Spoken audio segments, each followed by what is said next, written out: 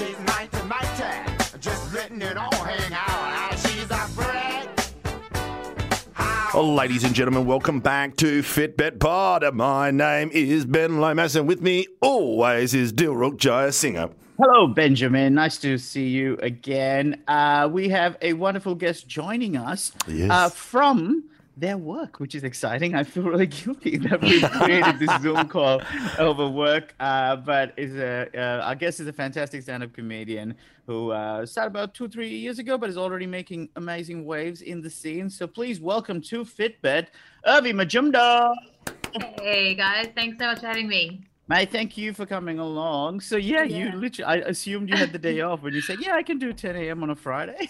I started working out early. My work's pretty good. They're really flexible. So I work at Footscray Arts Centre, and if I just come in early, I can do this in between. I'm actually in recording. We have like a podcast recording studio here. So. Oh, wow. Yeah. So it's that's pretty cool. perfect. Yeah.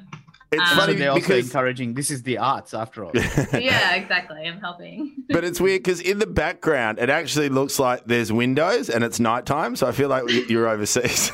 Yeah, that's just soundproof room a bit because there's always kids screaming around here. I can imagine.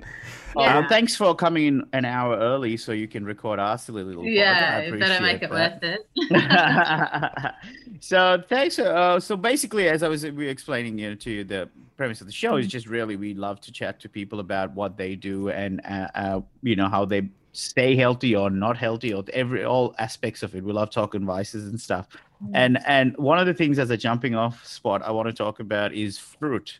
And one of my favorite bits about stand-up that you have is around the fact that you don't love fruit and why you don't love it. So could you just share that with our listeners? Yeah, totally. So I think in this year's show, I was talking about how my parents, because they immigrated from India when I was 6, so bless them, they just go all out on like saving money. So I couldn't get that when I was small because it's like you go to like a grocery store and then instead of buying like the normal stuff on the shelf, my dad will go to the side and like buy, I don't know, like 20 apples, but they're all rotten. So it's just like I've got into really bad practices growing up. I was just like, I hate fruit because it's always off. Like bananas are always brown, strawberries just like had bits of mold. So I was like, why would anyone eat this? He's like, we're brown, so there's no white food in here. We're just getting all the brown stuff. Brown bananas, brown rice, brown bread. Yeah, it's just like everything has to be brown. So I think when I started going to my friends' houses and all my friends are way healthier than me because they got taught to eat fruit properly. So I'm trying to like reparent myself and eat fruit and vegetables. But I find that so funny that growing up, your image of fruit was just, this apple's just really brown. Like this is a bit off. Like the whole point of it is to encourage kids to get excited about it, and then ultimately they did the opposite. Yeah, totally. It was just like that acidic taste, and like everything tastes like mold. So it's hard, but I think my parents, they tried their best, but I think they weren't so fully, because my dad's very strict, so we weren't allowed to have any sweets and like just like Coke and stuff like that, but that just made me turn into like a super addictive personality when I was older. This is really interesting because I had the same thing, Urvi. My mum and dad, especially my mum, was we'd only shop at the health food store, the one down the road. I didn't get to have a normal ice cream. It was just crushed fruit pressed together with a carob koala, and I was like, this is not a chocolate stick. But then when you go to like another kid's party and you have a chance to eat bad junk food, I used to just binge and sometimes even throw up at kids' parties. Yeah, totally. I think there's a lot of truth to that for even me, where alcohol, for example, was something that I never was like eased into. As a child? Yeah, okay, that's fair. That's a good point. But like, do you know what I mean? In Australia, I feel like kids tend to like have a beer, maybe one beer you're allowed at a 16th birthday or whatever, things like that with your parents. Whereas I came here as a 19-year-old for the first time without the supervision of mom and dad, and all of a sudden I was like, well, fuck yeah, let's just go hard now. And I feel like there's an element of if they had potentially not made it so taboo or so like, a thing that isn't that coveted, that maybe I might have not gone that hard early in my uni years. You know what I mean? I would be like, oh yeah, I'll do it on the weekend as opposed to every fucking night. Because my sense of identity was so like self-esteem was linked to the fact that I could drink so much and, so quickly. Yeah, you're like, I'm the coolest. But Evie, when your parents migrated, like they come to a new place, it's new food, new culture. Was the aim was just to get the fruit, to save money, to sort of make ends meet? But were they strict? Was like it's always health food? Is it always you got to eat healthy, or do they give you any leeway? I think in Indian culture, it's now that we're older, we're realizing that what they told us was healthy wasn't really that healthy anyway. Like I don't know about. Yeah, they're like, oh, eating fat. Like one time my dad was like, opened a can of condensed milk and was like, just drink this. And I remember being like, no, I hate it. You're like, to them, anything dairy is like they're obsessed. That's good for your bones, vitamin A or whatever. Yeah. And condensed milk, you can't get any more sugar into it. I know. Well, can I just say, condensed milk is probably one of my absolute favorite things from the supermarket. Back when I used to do like full-on cheat days, I used to get condensed milk and have it ready, and I'd put it literally on roti, I'd put it on bread, I'd put it on toast, I'd have it with rice if I could. But I never did it with rice. But yeah, the roti and stuff is true, right? And when we were in Sri Lanka, we had this thing where in school, they had to encourage students to not miss classes or attendance or whatever, that you would get rewarded with certain points or whatever. And at the end of the month, you can use your little coupon to go buy stuff from the little grocery store in the school. And it is to encourage, obviously there were certain kids who were quite poor and stuff like that. And so sometimes what you would do is you donate yours to a poor child or whatever. But I would go and get condensed milk. Would you do that? So you'd buy another kid's lunch? Not lunch, like groceries. You can only it's stuff that you take home. So it'll be I just imagine the hierarchy in the school ground going, I've got to wait until Dill buys me lunch. No. It's like, I think it was once a month, and it didn't last long, sadly. But anyway, I remember condensed milk was like top dollar, and you'd get it, and it was the first time. And again, no parents around, so you just drink it. Oh man, I love it so fucking much. Because I didn't know condensed milk till I went to Asia. That was the only time. That's the first, in my 20s. I didn't even know I had condensed milk until an Asian thing. Yeah, it was just poured over. Yeah, one of my favorite things to do. Yeah, Irvi, have you done the Vietnamese iced coffee? Where you just basically put condensed milk in it. So you have an aversion to condensed milk after your. I can't, yeah, and I think just milk in general, because they were obsessed with drinking. It's like this. Well, on the one hand, they didn't want to use up. Milo's expensive, so we weren't allowed to use too much Milo. But they'd make like a whole cup of really like lukewarm milk, and then just put a tiny bit of Milo in it, and then make us drink it every day. But that just makes me want to like throw up now. Even today, if I call my mum, she's like, "Have you drunk your milk? Is it like how's the milk going?" So they're obsessed with milk, with rice. Even in India, it's like a nice thing for old people. They when they have like a cup of tea, they'll take the skim off like the fat off the top of the milk and then feed it to you. And I was like, this is the worst thing ever. I hate it. Because I see everything that you're describing as being awful is what I grew up with and I loved. But I grew up with the same stuff, except for the fruit stuff that I can't relate to. But I guess that is growing up in Sri Lanka. Fruits would have been cheaper or whatever. Yeah. But what I do relate to is the treatment of milk and how, even when I used to swim competitively for my school, after you finished, with part of nutrition, we'd get a cup of milk with sugar in it. Just a cup of milk with sugar. And you loved it. Where did milk become the source of the magic nectar to create sports people? Yeah, they love it. I guess maybe I have no idea, but I guess I'll probably get what's that disease that women get when your bones all get all weak? Osteoporosis. Yeah, can't even say it. So, yeah. But yeah, I think it's meant to be good, but I think they have weird, again, they eat huge tubs of rice, and that's not good for you either. So oh mate, again, see that crazy. I can't for me, rice is I could eat rice with tomato sauce. That I have done. Oh, really? Like I Yeah. love rice so much. And again, like school, I'd have rice for breakfast, rice Oh, for my mum lunch. did that. Yeah. Can we swap? Can we do like a Yeah, you should come over. Yeah, I'd love you.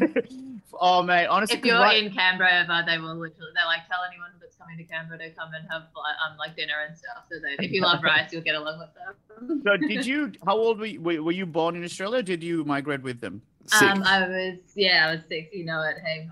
Yeah, I was 6. So we moved to like Carnegie, which is like super white back then. Oh, the best place. So Yeah. what? It was like the whitest place ever, and yeah, so I didn't like that primary school much. No offense to Carnegie listeners. But then I moved to Oakley, and that was a lot better because we had, I think, the Greeks going through and a lot of more migrant families there, so that was cool.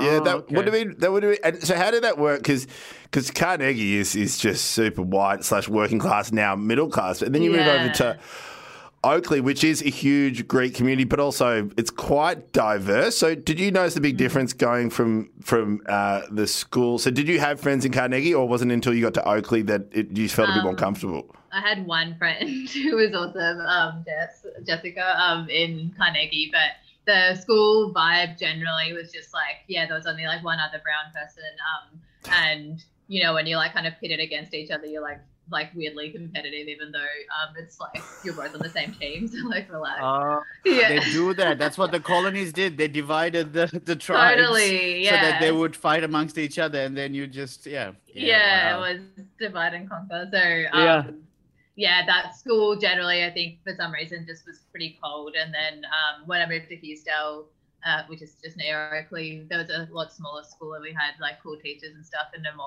arts focus, so that was cool. How old were you when you moved to Oakley? I was in grade 3 or 4.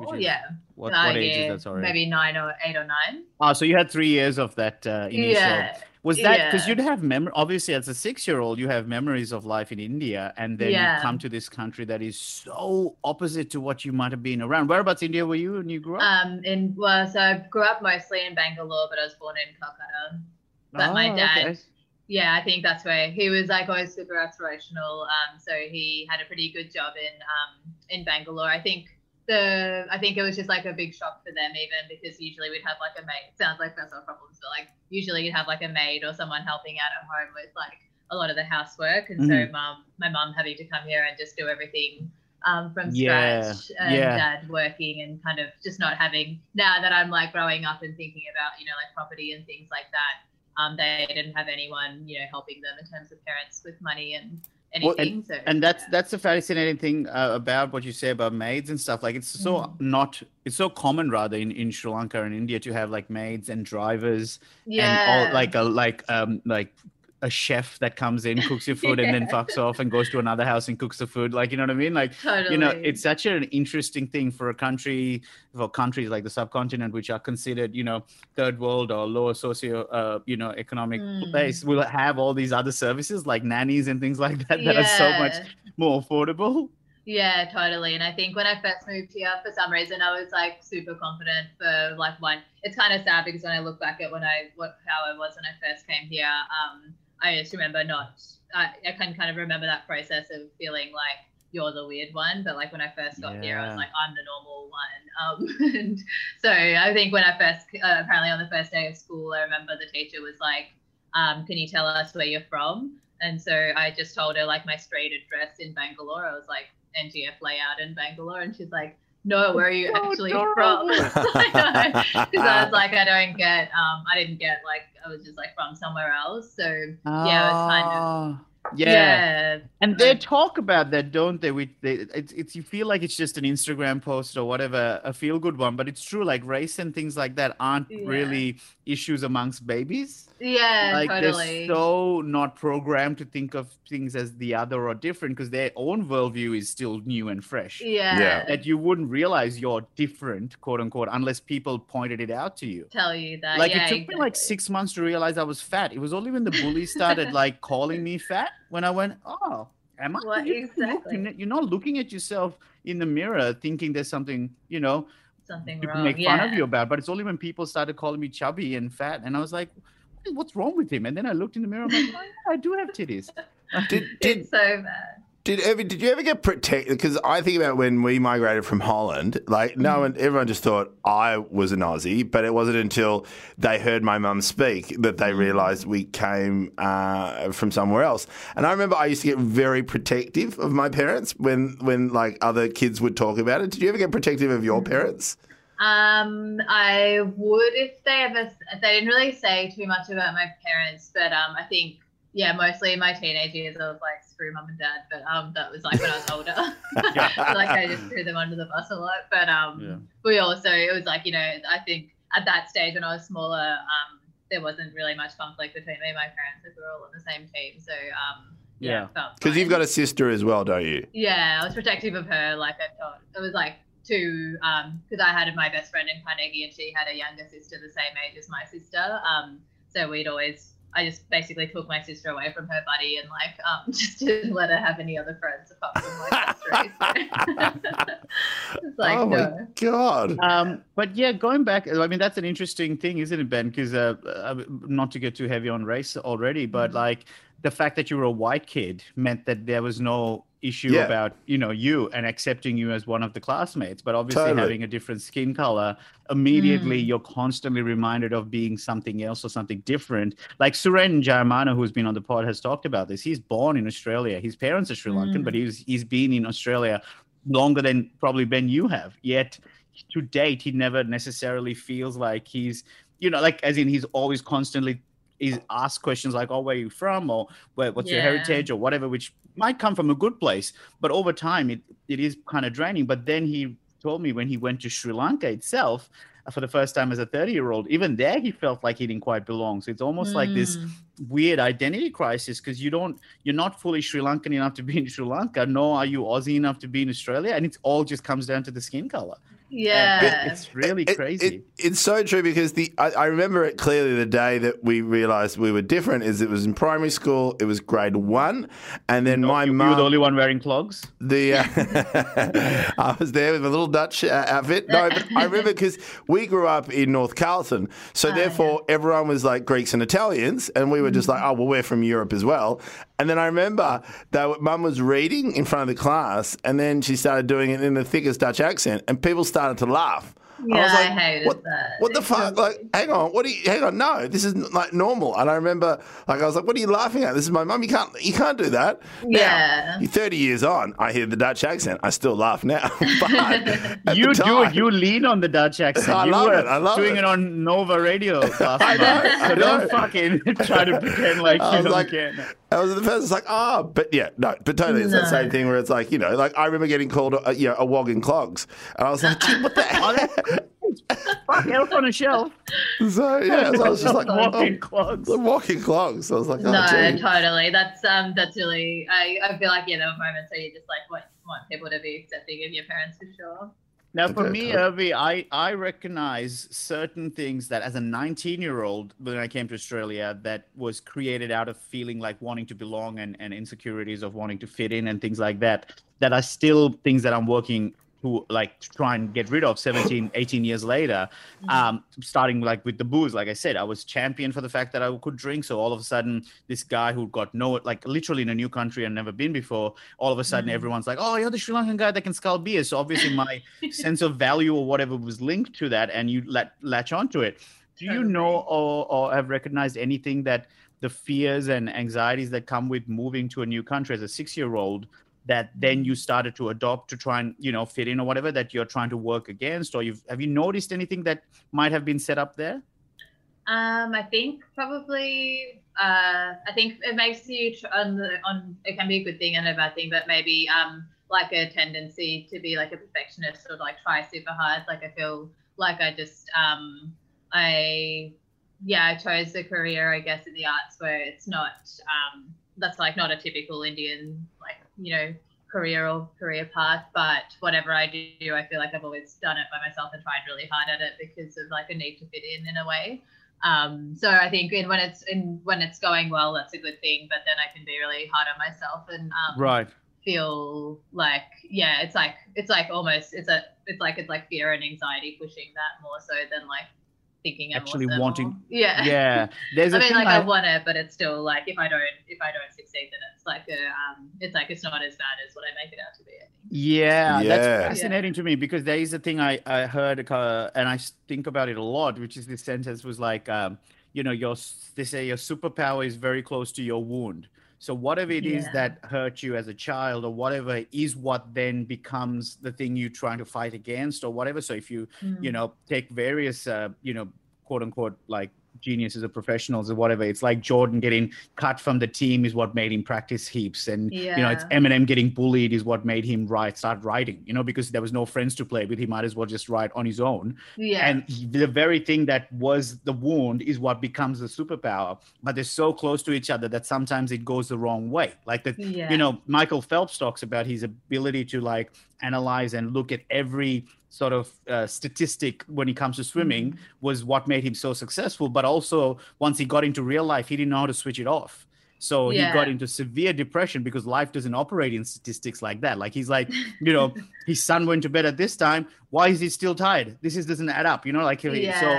So I can imagine that being a thing, but go to that first part again about being perfectionist. And is that a element of feeling like you want to, like, you know, like a fuck you to the haters or the naysayers or whatever that are expecting you to do a certain thing? Because I know I have versions of that. I remember when I started doing comedy, it would take, I think it was like 4 or 5 years before I finally spoke about my ethnic stuff, because everyone in the workshops I'd go to say, talk about being brown. I'm like, fuck you. There's more to me than just being brown. Like, it's this thing that was like, I almost was unnecessarily holding back on being myself just to not appease to the expectations that people had for me. I definitely think I felt the same way. It's like you don't want to be like the brown comic that just starts talking about that. But I'm finding this show that I did this year was a lot about my family, and I think I find it's like boring to kind of, because that was something that was like, you know, there was a lot of change and stuff in my family, just like my parents moving and stuff all of last year. So it's like that's just what I felt like writing about. So I think it's hard to just write about like random stuff that you don't care about as much. Well, that's the thing I was going to say. Like, I recognize it as being more of I let myself down because I was trying to, again, maybe fit in and feel like I belong and feel accepted for being me, and not just because I'm being brown, whatever. Like, whatever those noises that I'm assuming everyone is saying limited me from talking about my life. Like literally 19 years of who I am was kind of suppressed just so that I am not a brown comic talking about being like, fuck that. Like, I have a fucking fascinating life with a Muslim mom and a Buddhist dad. When I went to a Catholic school, I'm like, fuck anyone who's going to be, oh, he's a brown comic talking about me. I'm like, fuck you. This is my life. I literally had, Irvi, do you know that gig we did together? Sorry, I'm getting really passionate here because the gig we did together in Belgrade about a couple of weeks ago, I had someone hit me up going, I was really disappointed you just talked about being brown the whole time. And Are I was you like, serious? There was bits about me dating. There was bits about me calling Lifeline. Like, do you not get the message? Classic Sri Lankan move, calling a suicide helpline. That's so. I think it's like when you're well known, or like I guess people just there's just going to be people that are like, I'm not famous enough for that, but I feel like everyone who messages me is like, no one messages me is like my mom. I think because you have actual fans, and probably some of them are going to be. But also, like Evie, like, you know, talking about being a perfectionist, but I assume there's a big part of you as well, also wanting to, meet the expectations of your parents. So you've chosen this career path, and, you know, as much as the stereotype goes that, you know, Indian parents can be really, really hard on their kids. So if they deviate from that path, part of you, I assume, you know, rather than wanting to do it, but also to go, hey, Dad, I did make the right choice. Yeah, I think that's the other big part. You're right. It's definitely like, because if I just chose this and then didn't, and just like stuffed it up, I feel like it would just not just be myself disappointed in me. It would be like, I guess my parents would probably be like, awesome, just moving on to something else now. But it would just feel like I was letting, more people down. What are your parents like with with your comedy? I think at the start they were dubious, but I'd already picked up a degree. Yeah. I'd already, had done all my studies, and so I was working, climbing the beautiful ladder in local government. Oh, really? Yeah. But also just knowing that, well, my parents were happy because they knew I had a steady income, and then it wasn't until like I was doing both that I was like, I couldn't find the way to switch. I needed someone else to make the decision for me. I couldn't make the decision. I was doing full-time comedy, full-time work, and in the end, my parents. There's a period where you get older where you're like, parents are like, well, do what you love. And then after a while, I didn't believe them. Like, I don't know. I was just like, oh, you're saying that. Do you really believe that? And it wasn't until my partner was the one that eventually was the one that got me to quit. She's like, just focus on the thing you like. You're burning the candle at both ends. Focus on that. And so I remember the switch, because I got to my partner very later on, that my expectations, I was more wanting to know what her opinion what her opinion was in the way how I was going rather than my parents, because I think as an adult there's that distance, you're making, because I left home at 17, so it was that same thing where a lot of people now younger stay at home till they're like 25, which I feel like that dynamic and that relationship with the parent changes as well.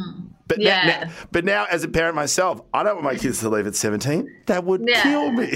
Yeah, totally. It would break me. So, but they've always been supportive. But also, I mean, then at the same time, you lean into the fact that, I come from a good family, a middle-class family. Worst case scenario, I can go back to a job. But now that's not even an option anymore, which I'm really glad, because then it fuels me to keep going. Otherwise, it'd be like, if I had something to fall back on, it would be like, oh, well, then I'll do it half-assed. But now that I don't have that, it gives me more of a drive to continue. Thank God. Yeah. Yeah, totally. I get that. So, there's the stereotype, obviously, about the immigrant parents, who come in, the families that are hardworking and stuff like that. Are there elements so that was true, that you could see your folks working hard, and have you adopted any of those kind of work ethics and work habits from them?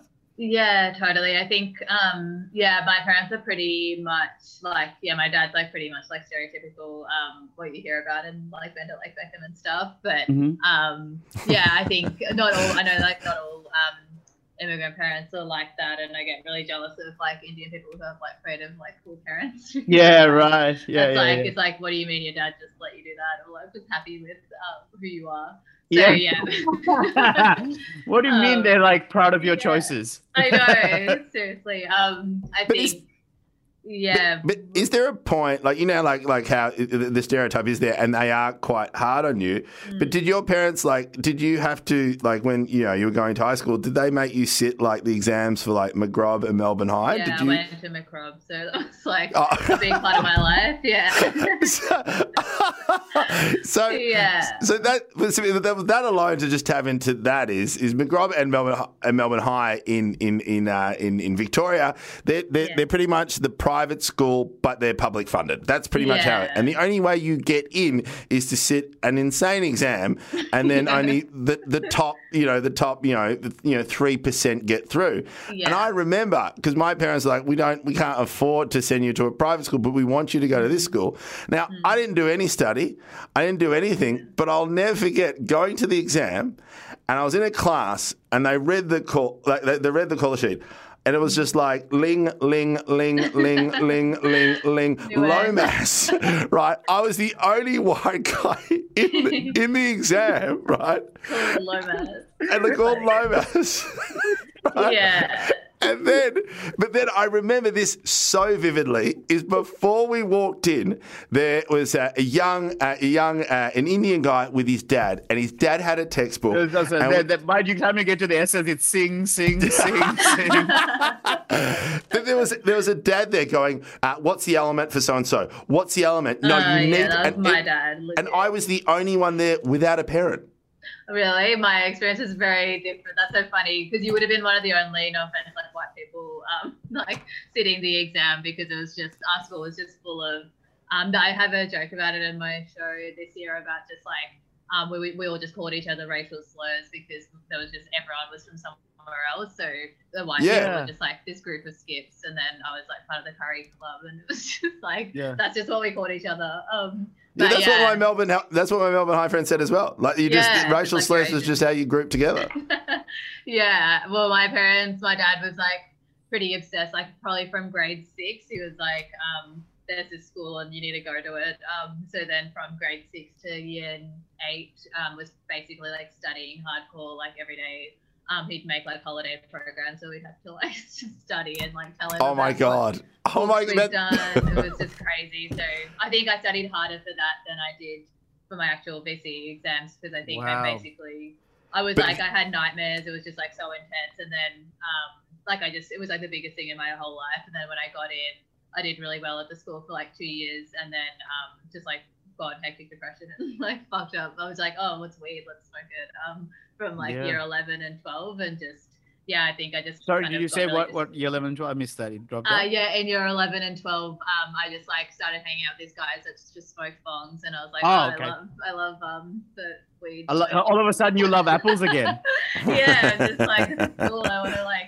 Who cares about studying? So I think I just, looking back now in year 12, I was like really depressed, but I just didn't know how to. I felt like my parents didn't get it, and my school was really academically focused, so they were supportive. So it was just like a bit of a shit year.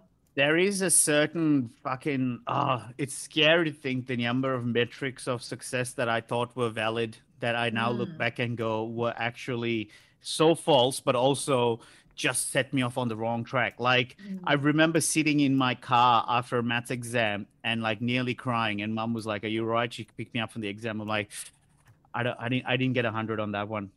I got 97. She's like, "How do you even know?" I'm like, "It's maths, mum. I know where I went wrong." Like the fact that I didn't get 100 and I was pissed off about 97 is great. I mean, like, there's a part of me that's proud of that kid who wanted that level of like, you know, achievement.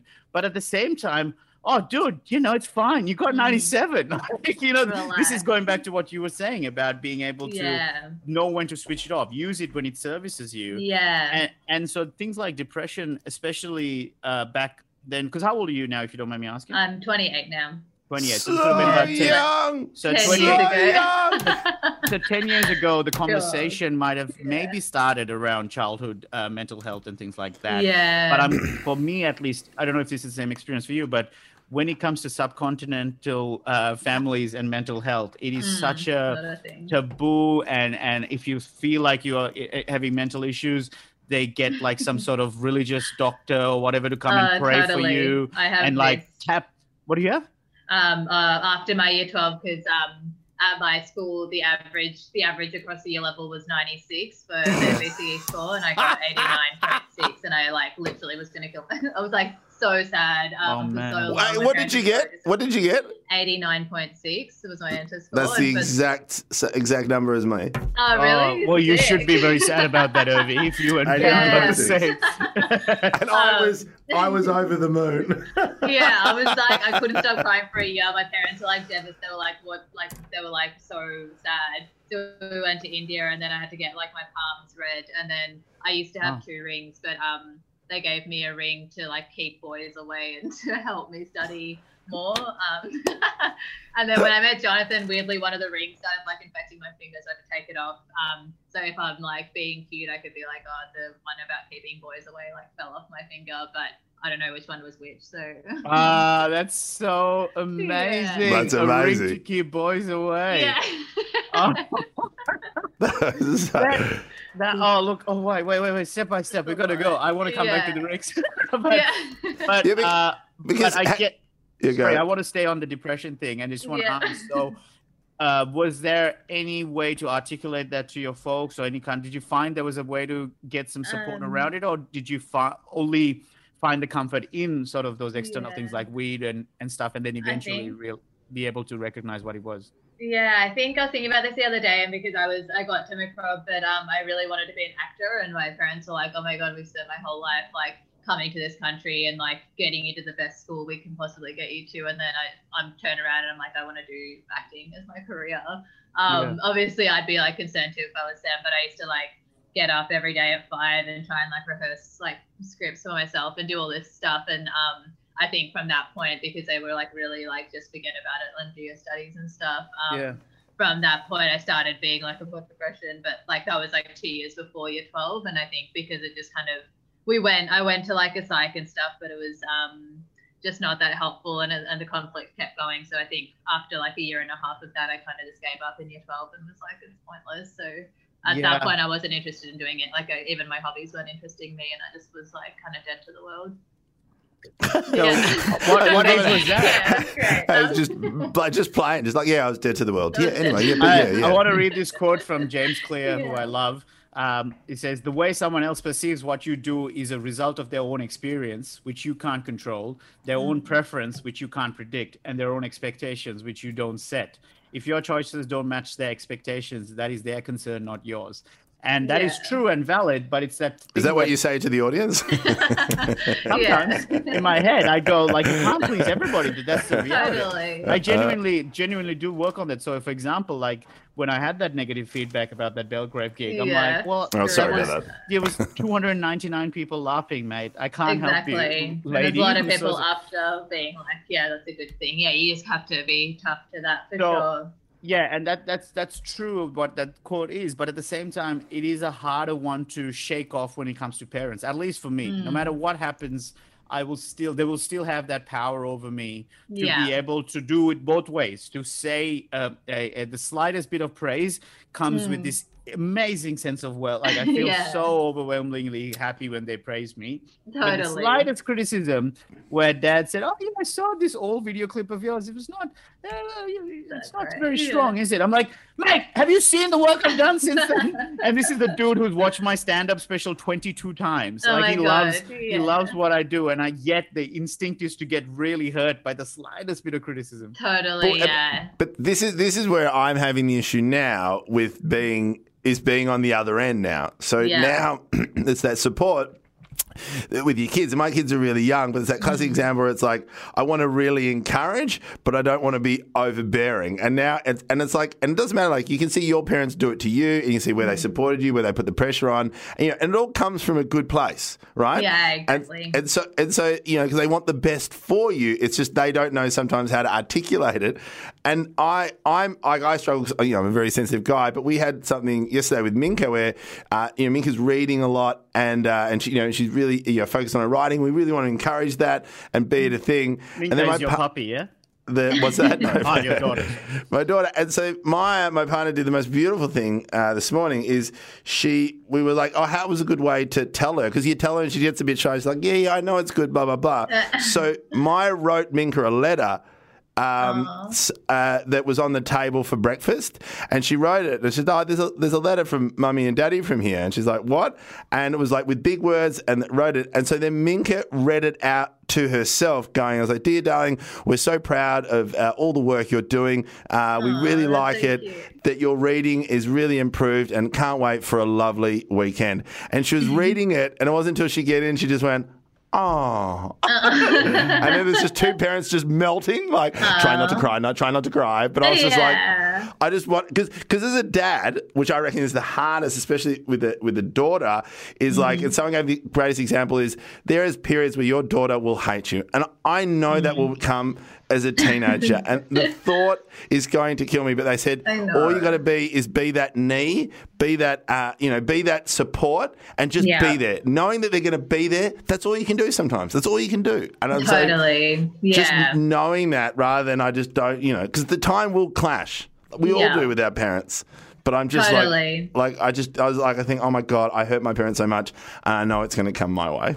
Totally. And I think I didn't do any performance stuff for ages. And then I still did my arts degree. And I'm really glad that I did that. But I kind of came back to stand up randomly. I didn't even know that was a thing. So now that I'm doing performance again, it's sort of like a nice thing of going back to what I was wanting to do all the time in high school anyway. So yeah, it's cool. But I guess you can't really stop your kids from doing what they want to do. So quickly fill us in with what happened. So post your 89.6, which is a horrendous score. And I can't even so ashamed. I can't believe I even invited you on this pod knowing that. But it is in McGrob. Just McGrob and Melbourne High. It is just ridiculous. There's no other school that expects that level of expectation. No. To the point where, it is absurd. The average one is 50. And to think that the whole school is in the top 4%, it's just insanity. It's not healthy. No, and I actually did my master's research on, because I used to be a teacher, so I did my master's in teaching, but just about how to like support high ability students in like a government school setting or normal school setting. And it's Wow. yeah, and it's like the research is actually that it's almost like a special need. So you actually need to, rather than just being like just academics, they actually need more emotional and social support than your average kid would. So it's like That is such a great topic. yeah, totally. But we didn't get much of that. I think the school's changing, but it needs to basically you can't just like push someone just academically because it won't be like a long lasting thing, or like it'll end up in like anxiety issues. And we had the highest rate of anxiety and depression in us. Well, it's super interesting you say that, because learning aids, which is huge, is always for the kids that are falling behind. But the idea of having a learning aid or like a school counsellor to deal with the emotional support, which quite often will largely from the pressure from the family. Yeah. Because Totally. wow. I think, and just like, I think probably stuff like theories like that Carol Dweck one, Only One, which is like mindset. That, yeah, because I had like the biggest I had like the most fixed mindset possible in school. It was like, I was really, and it makes you really like a real snob. You're like, some people are smart, some people are dumb. Like and it was like so hard on yourself, and so like, I was like, I'm not naturally gifted, so I'm not like my friend who's way more gifted than me, but just like I really had to, even with comedy and stuff, because I know I'm not like naturally very funny or like naturally just the life of the party or anything, but I try really hard. So I guess that's the other thing, is just developing that growth mindset and being like you can work hard at something. And often the people who succeed are the people that work hard and not the naturally most talented people ever. Carol Dweck's book Mindset has come up a few times. I brought it up because I really love it. I found it like I feel it's almost like a revolutionary book. Like it's like just the simple idea of identifying the way people's focus is on whether it's their talent and innate ability versus it's something that's effort-based or hard work. Like Ben, even you sort of complimented Minka in the letter by saying how hard you're working as opposed to you're so smart. Because what it even though the intention is good, or you're saying you're so pretty, or you're saying if it's felt like it's being given from a source that is in their control, when it slightly even deviates from a good result, it assumes then the opposite must be true. So if you're smart, you get good results because you're smart, and that means if you got bad results, you're dumb. That's how the child views it. Whereas if you say you got good results because you worked hard, then you say a result wasn't good enough, it's like, you probably didn't work as hard enough. So it's still within your control to be able to get the good result again. And there's a whole bunch of stuff that she breaks it down between the fixed versus growth mindset in companies like Enron, and how they had very much a fixed mindset where they wanted people to show good results as opposed to how they got it. And the reward was for the results, not for the effort, and how that meant that people were fudging numbers and things like that. But But it's just on that. But on that note, that is, and that's why I'm curious what the next generation looks like. Because parents who have kids now, it is all about complementing the process. Yes. It's all about supporting the process. So it's like, even in the good girl, good boy, it's like, no, that was a great shot, or no, that was super good listening. It's never directing it to because the pretty one's a huge one, because the generation before that, it's always like, oh, you look so pretty. And it's like, what the fuck? Totally. I think, well, it was interesting, because I have a younger sister who's 2 years younger than me. And growing up, my parents were always like, "You're the smart one" to me, and like would just be like, "You need to do everything." Because and to even my sister, like when my dad came to the McGraw test with me, I was like crying, like I was like, "I'm gonna fuck it." He's like, "No, you've worked hard for this. Like you're gonna get in. It'll be fine." And then apparently, when my sister and him went, because she also went to my school, when they were leaving, apparently he was like, "Oh, you probably didn't get in." He didn't study hard enough. But weirdly, so she ended up doing way better than me. She got like 99.8 or something in her enter score, and then now she's going to Yale. So she's had just like scholarship after scholarship, and killed it. It's like, so there's an element of her would maybe subconsciously or consciously, like as a fuck you to you, being branded as the smarter one. She's probably gone as a child going, "Fuck, I'm going to show you who's smart." Because it's also the pressure, because what people don't forget is, especially for people who migrate over here who try to go into the system, like, you have no chance of affording a private school, let alone get into the property market. So for the parents, it's like, this is your chance. We can't do anything. We can't afford it. Like, just getting you through that system, this is your ticket. If you do not take this ticket, I'm sorry. And like, that's a lot to take on for a young teenager. Like, it just is so Totally. full on. I think, and that was like something we were told from a young, it's like, my dad would always just be like, yeah, well, we can't, like, it was just like always a constant thing of like, we're going to save our money for something else because we're not like able to do it. But I was actually, because I got a couple of scholarships to go to a private school, 2 private schools when I was going into grade 6 to year 7. But my parents, it was like still super expensive to go. But I'm like, my parents felt like they were like massively failing me because they couldn't afford it and all of this stuff. But I'm so glad I didn't go because it would have been, I just feel like if you don't come from money and you go to a private school, you get bullied probably, and you feel like you're like even more like if there's something wrong with you. I can answer that for you. Yes. Yeah. Yes, yeah. you do. You do. You You feel like an outsider the whole time. You feel like an outsider. Yeah. I went to I got one- a scholarship to a private school as well for my last year, and I remember like just the simple fact that I would bring lunch and everyone else would just buy food from the canteen. I'm like, ooh, la-di-da. That would suck. My mom had to pack my lunch.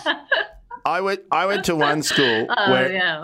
it finished in year 8, and our family couldn't afford to continue on. And I remember I had to leave the school, and then everyone started chanting out, "Ben is Paul." Oh my god, private schools actually suck. They absolutely suck. What And the fuck? Yeah. Are you And I remember talking this. about? Are you Fuck serious? up. this is the end of year 8, and then year 9 was this huge sort of boarding school thing that you had to go to, and we just couldn't afford it. Like mum and dad said, it's look, ridiculous. we can't do this. And then everyone's like, are you going there? Are you going there? And I was like, who's not going? And it was like me and the other kid who was going back to Hong Kong. And I remember but this is the weird thing. It's like, and I remember just not fitting in, but just going on all these ridiculous holidays with parents. All the parents were divorced. I remember that. Everyone's parents was divorced, but they were super wealthy. And I remember everyone's chanting out, Ben is poor. Ben is poor. And then I started joining in, Ben is poor. Ben is poor. You're And I was just You like, can't. and that is so stuck because I remember like telling my parents, and they said that is so awful. You went through that, and I was like, all we wanted you to have a good education, but also it was just a side of society that I was like, oh, I'm not part of you, and nor will I ever be. No, I don't think it's worth it because I used to be a teacher and it's like the same teachers like go from and I did like the Melbourne Uni teaching course or whatever, and like literally the same teachers just go to each school, and you might have a few more resources at a private school, but if you don't have like, I feel like those emotional scars are way worse than like getting kids a freaking microscope or something. Like it's just like that's shit. They didn't even go with a rhyme, like a good rhyme, like poor man. I know. Poor man's would have been so much better. I feel like we need to at some point talk about things like fitness and health. Mainly on mental health. Yeah, this is it. But it is endemic. I feel like the idea of that mental headspace of being highly competitive and high expectations. I'm glad we had that chat because it is that very thing that unfortunately can tip over too far. And it's why I left accounting and got into comedy, because I kind of burnt out by doing something I didn't care about for so long, Definitely. And so where are things now with your folks and you doing comedy and stuff like that? Where we'll finish up on this chat on that. Like, have they come and seen you perform, and how has that been? They haven't. I didn't really want to tell them to come. I feel still a bit like when I do talk about them in my show, I'm sure they would be fine with it, but I feel like it's weird. So they haven't actually seen me perform in ages. But how long have you been doing stand-up now? I've actually been doing it for 4 or 5 years. 4 or 5, yeah. So, I said 3 or 4, sorry. Yeah, no, that's okay. Yeah, so they've seen me once, but I kind of changed all my set to not include anything real. I still have issues with, I think there's still a long way to go for us to like be fully honest with each other. But but I went to visit them in Canberra recently, and they've moved house there to like a much sunnier, like nicer place. So they're good, and it was actually like nice to see them. So that was good. Yeah. And what about the stuff that you went through in terms of year 12 or whatever with depression and things like that? When you look back, what would you say would have been? Did you end up seeing a psych? You mentioned. Yeah, I did, and I've seen a few different ones in the past, but recently I've got one that I saw through 2020 that's been really good. So I'd say that, but also I don't know what's happened. I guess maybe I feel like since my mid-20s, I still get anxiety a lot, but it's not so much like depressive as it was when I was like in year 12. So I think probably just I've just like made every part of my life, like both of my jobs I like a lot. I do stand up and like kind of getting to choose all the stuff I like. What have you found beneficial with your, sorry, Ben, what have you found with your anxiety? What I've learned is that sometimes it's not about necessarily ever fixing it, but just knowing when to recognize it and when to sort of try and, kill it early on in the semester spiral and stuff like that. What have you found that has been useful for you to be able to kind of navigate when the anxiety kicks in? I feel like it always happens at weird times. Like it's usually probably dusk is like, I'm just like always anxious at dusk. Oh, really? Yeah, it's weird. I think it's maybe because it's just that gap between like work and doing a gig sometimes, or if I don't have a gig, then I get anxious as well. I'm like, what am I doing with my life? So it's kind of, I'm still working on how to fix it. I think I just try and I think breathing is like actually super helpful. So I've been trying to breathe. Sometimes I meditate if I get super anxious, but other times. Do you do box breathing on things like that? No, I just use the Calm app. So that's usually just tells you how to breathe. So that's been good as well. But often I listen to just like podcasts. So sometimes I feel like just talking to other people is helpful, or just listening to someone. Right. Yeah.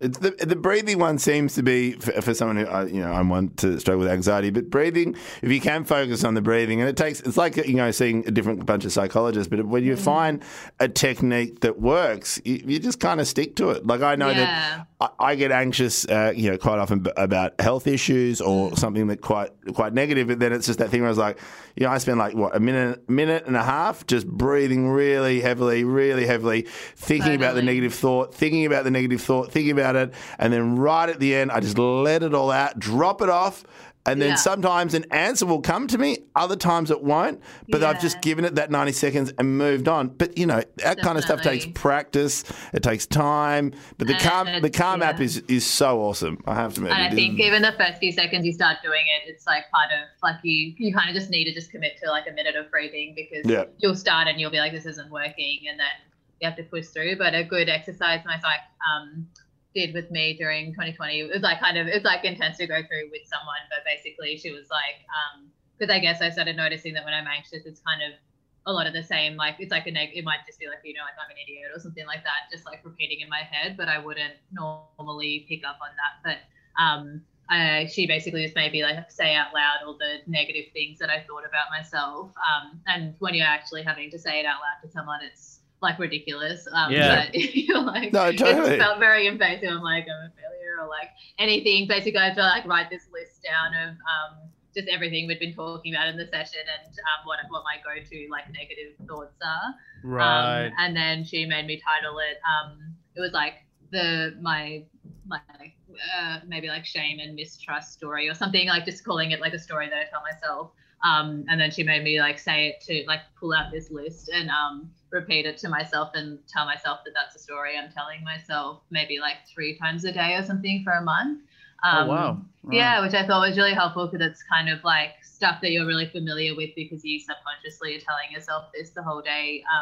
But just putting it on paper and calling it like one version of like a story that you tell yourself is helpful. Yeah, that's great. I've called that my needy sort of like incessant voice. I call it Donnie, because it's some Big Lebowski. John Goodman's character just goes, "Shut the fuck up, Donnie," and I find that really interesting. Like it makes me chuckle every time I'm like, "Oh, Donnie's here," and I just go, "Shut the fuck up, Donnie," and it just makes me laugh.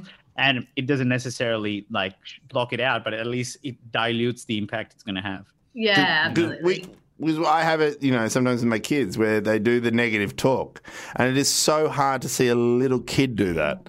Where you're like, no, you don't do that. You're amazing, and it's just their way of dealing with frustration or that they're nervous about something. But it's that sort of positive reinforcement with the process. It was like, well, think about this, or take a deep breath, or grab well, I was your going to calm ask, down bag. Irvi, is there a thing when, as a teacher, whether you go, because I feel like you can't eliminate negativity or negative talk. At least for me, I found that if I didn't have versions of it, I wouldn't push myself. If I didn't go, hey, you being 125 kilos, it's not good enough. Like you need to be better. Like I wouldn't have done the work or whatever, right? Because I need some sort of a reality check. But that that negative voice didn't come with you're a piece of shit because of it. It wasn't that. It was still from a place of love, saying no, you need to get eat less pizza or whatever it was. But I feel like I don't want to lose that completely. So with children, as an experience with a teacher or whatever, how did you have any kind of, did they have guidelines for you guys in terms of how to approach negativity and how to like criticism and feedback and things like that? I think you kind of have to like learn it on the job, but I feel they should have that for teachers, but they don't. It's so bad. Yeah. It's so bad that kind of stuff isn't even encouraged or supported. Totally. It should be definitely taught more like widely, but I guess for classes generally it worked a lot better, even if like the students were like low ability or something. I think just as a teacher, showing that you did believe in them, or like coming from a place of like, I believe in you and you can do better, rather than like you're shit and you need to get better, helped the kids actually do the work more or like feel more into it. But I think there's a few kids that I'm still in touch with, and it is really hard, especially if you're coming from like a lower socioeconomic family and don't have much support. It's really hard to kind of develop those positive self-talk, exactly. We try and model it, but it's hard. And that's the thing, Evie, from my partner's been a teacher for many years and then is now further, stepped out of the classroom to support other teachers. It's that thing where it's like, you're not managing one kid's expectations or supporting their education. You're supporting 30 of them who are at all different stages. And then on top of that, you're also supporting them not only with their well-being in school, but also their well-being at home. Because then you're dealing with all the sets of parents behind that. And for a teacher to take that on at a class of 25 to 30 kids with little to no support sometimes, it's just like, it's occasionally... And the teacher you remember when you go through school is the teacher who cared. They're the ones that you remember and go, well, they took an interest in what I'm doing. And if there's a teacher who just wants to get the reports done because they're not, it's just, I'm always blown away that there's not enough support for teachers to be able to help the students. Because, even in primary schools, like, something, a kid will say something like, oh, do I have to call DHS? Like all that kind of stuff. Where it's just so full on and so much pressure that no wonder so many teachers burn out. Oh, absolutely. Yeah. It's a broken system. And so it's kind of like, just having better techniques or strategies. It needs to kind of come from like a school level where, you kind of have like, what's punishment and what's like, how do you listen to the child? So, it's a bigger problem. But I think, you're right about caring and showing that. So growing up with sort of a strict sort of parents, having hard expectations of yourself and wanting to be a perfectionist and things like that, how did that manifest in terms of your physical activity?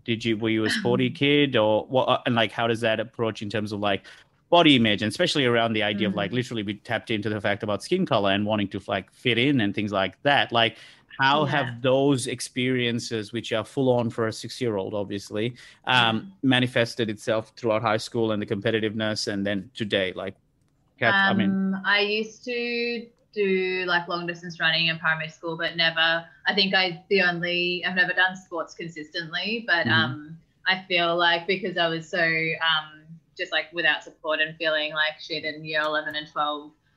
Exercise for me was just like a way to get skinnier, and I never really thought about it as like something to make you happy. Right. So I feel like I just took that intensity and like wouldn't eat and just exercise and kind of get into like body dysmorphia places. Probably for like I feel like I did that like every summer for like 3 years or something. So I guess nowadays when I exercise, I try and not make it about like a result and just more about just like being happy with doing it at the time, and like just being maybe even linking it to creativity and feeling more like clear in the mind. I was exercising before Comedy Festival, but I feel like it's hard to keep up with working comedy and doing exercise. It's interesting you mentioned body dysmorphia because you have a bit, which you almost opened with, about saying that you have a big head. Oh yeah. and I'm always watching that bit going, I don't see it. I don't know what you're talking about, but maybe it is a thing, maybe it isn't. I don't know. But like genuine, and I'm not even just saying that just because, but I'm always like, No, it feels fine. I think it's fine now. But yeah, I feel like when I was a kid, it was more prominent. Right. Okay, that's valid. Like my ears are massive. You know, I have huge ears, and I've learned to love them. My dad used to try and grow my hair out so that he can cover the ears. And so, like, really? my dad has the same ears, so it almost for a while you couldn't see his ears. Every photo when he was younger is these big curls that are covering over, like Bose headphones on his ears because he was so insecure about it. So whenever I shaved my head, he would hate it because the ears would pop out. I'm like, I don't care. Don't give me your shit. Like, I don't want your insecurities. But I had the issue of the big head thing because I've got a big head, and I remember as a kid I had to get a helmet, but none of the kids' helmets would fit on, right? So I was like, I couldn't get one, so I had to get like an adult stack hat, and I've got a picture of me on a bike with one of those 1980s stack hats, and I really just look like a toothpick with an apple on the top. Like I genuinely just look so big. And then I remember going, oh, my head's not that big, till like I was at a market in Dalesford, and I walked past, and there's this like Scottish guy selling hats, and he just looked at my head and just went, you've got a massive cranium. Fucking hell. But then he did sell me two hats. So street, started shouting, Ben is poor. Ben is poor. So what do you do in terms of exercise now? We'll have to finish up on this, unfortunately, because we had such a great chat about all the other stuff. But what do you do in terms of... It's probably fitting because I haven't got much to say. I feel ashamed that I don't. Yeah, I'm really struggling to find time. I mean, I say that and then I just don't. Like, when you said before Comedy Festival you were exercising, what were you doing? I was trying to get up and do like some skipping. I feel like skipping's easy and like you can do it anywhere. So maybe like do like 100 skips and then maybe 10 minutes on the I'm really struggling with skipping. My PT was trying to get me to do it, and I find it so frustrating to not be able to get a rhythm going. Well, when you first start out, it's hard. Yeah, it's just so much pressure on the calves. Yeah, I feel like they're gonna pop. Yeah, it's not. You probably don't want to do it on concrete for like too long, but okay. Yeah, I do. I think once you get into the rhythm, it's fine. And then I was doing a little bit of. I've got two weights at home, but one's like 2.5K and one's 3K. So it's like I'm trying to like mix it up with the arms, but that's it. I feel like even all of that probably took me about like half an hour, 40 minutes. And then I'm trying to just get out of like, even if I did that once a week, that would be good. But with me, it's always like all or nothing. And like, if I don't do it every day, then I've failed. So that's not like a good way to look at it. I could just do something. Again, it's that competitive thing. It's like, the fixed mindset, if I can't do it every day, what's the fucking point? I'm useless. I'm shit. I might as well do none of it. It's incredible. And what about vices? Let's just wrap on that one. What do you reckon is your absolute go-to treat? Is it I feel like I drink too much. Always. Milk? No, way too much condensed milk. Leave the White Russians. Just so much White Russian. Oh god.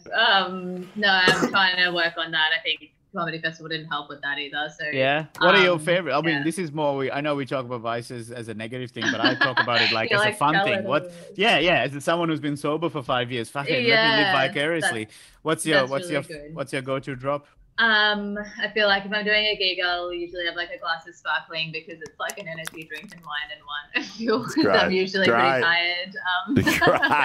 Just be efficient. Energy drink. That's hilarious. That's the best description of a sparkling wine. That's a great bit. Actually. I feel like it would be better for me if I was like a teetotaler and then I did something bad and had to stop drinking because then at least it would be scary. Whereas I feel like I'm just like functioning alcohol, like it just makes me kind of just survive the day. Whenever someone asks me about them saying like, oh, should I quit drinking? I'm like, well, do you have problems with it? Like, what's the like, if you're able to like, have a blow of steam maybe once a month or once a week, whatever it is, and it doesn't cause you long-term damage, then why would you stop? Like my problem was I was a mess. I was so gross. Like I had to stop. Like, don't do it if you don't want to. No, it would be good to look into it. Yeah. It's good to check in with yourself and ask, is this a version of life that you're actually happy with? Sure. But I just find it funny that when people talk to me like about sobriety, like I'm, being holier than thou about it. I'm like, no, it's the opposite. It's like I wish I had control. Like I miss it every day. Yeah, You know? I think for me it is linked with anxiety, so I feel like it's like a way of just self-medicating without having to like do the hard work and meditate. Okay, yeah, then all maybe. of that. And Just a also, Band-Aid. you're super young. Yeah. There's that as well. Do you know what I mean? Yeah, like, do I give up for life now? Or if, you know, like it's just, I really think you're well wiser than if I think when I was, you know, at your age, I was, you know, managing a nightclub in Amsterdam just off my chops. Hadn't seen the sunlight in years. So I reckon, I do less of it than in my early 20s. I think I imagine sometime in my 30s it'll kick in again. Be healthy, yeah. Trust me. You just have to compete with someone else in school who at comedy who's brown that you want to be better than. You Well, there's more people coming on the scene now. Yeah, exactly. That's Hey, true. thanks so much for taking time out of your work day to do this chat. Where can people find you? What would you like to plug? Well, we're doing a me, Prue Blake, and Jordan Barr started a room called Deathbed Comedy at Club Voltaire in North Melbourne every 2 weeks. And the next one on the 19th of May. I don't know if this will be up by then. Might not be, but okay. Yeah. Okay. Well, don't worry. I was just going to go fundraising. That's for fine, India, but. Oh, okay. Yep. Yeah, but it's like the most annoying. It's like just we made the name Deathbed Comedy like ages ago, and then now it's like fundraising for India. It just seems like it's bad taste. But it's so embarrassing. Like tagging Give India, they're like, "Fuck off! We don't want your Deathbed Comedy stupid show." Yeah. Fuck, that is so good. Jesus Christ, that broke me.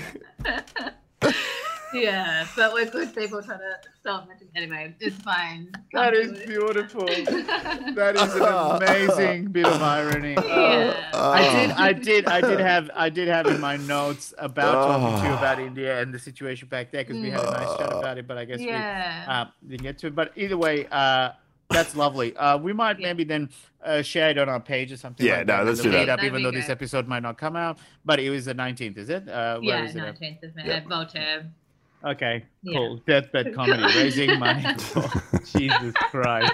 I know. I was like, do we do it or just Yeah. That just honestly, wow. Cool. And also Instagram, Irvi. What are you? So just my name, Irvi Mijamda. On Instagram and Facebook and Twitter. Cool. Yeah, sweet. Yeah. We are Fitbit Pod on Instagram and whatnot. Review on iTunes, as always, helps us out. Ben, your Ben Lomas comic on Instagram. I'm Dilruk J on Instagram. My stand-up continues in Brisbane in July 15th to the 18th, I believe it is, but also Darwin in August 18th. And Patreon listeners, thank you so much for your subscription and your Patreon loving. We absolutely love it. Great feedback on the Limo episode, and we've got you would have at this point heard the Canadian Snacks episode, which was really fun. Still recovering from that. Still recovering from that. Also, my show with Josh Earl is on sale in Adelaide for the 14th of August. So they will go pretty quickly. So grab some tickets to that. And like Dill said, just the reviews, both on iTunes and Spotify, always helps. It's a big one, plus Patreon. But thank you again, Irvi. Awesome. Thank you so much. See you, mate. We'll see you next week. Bye. Bye.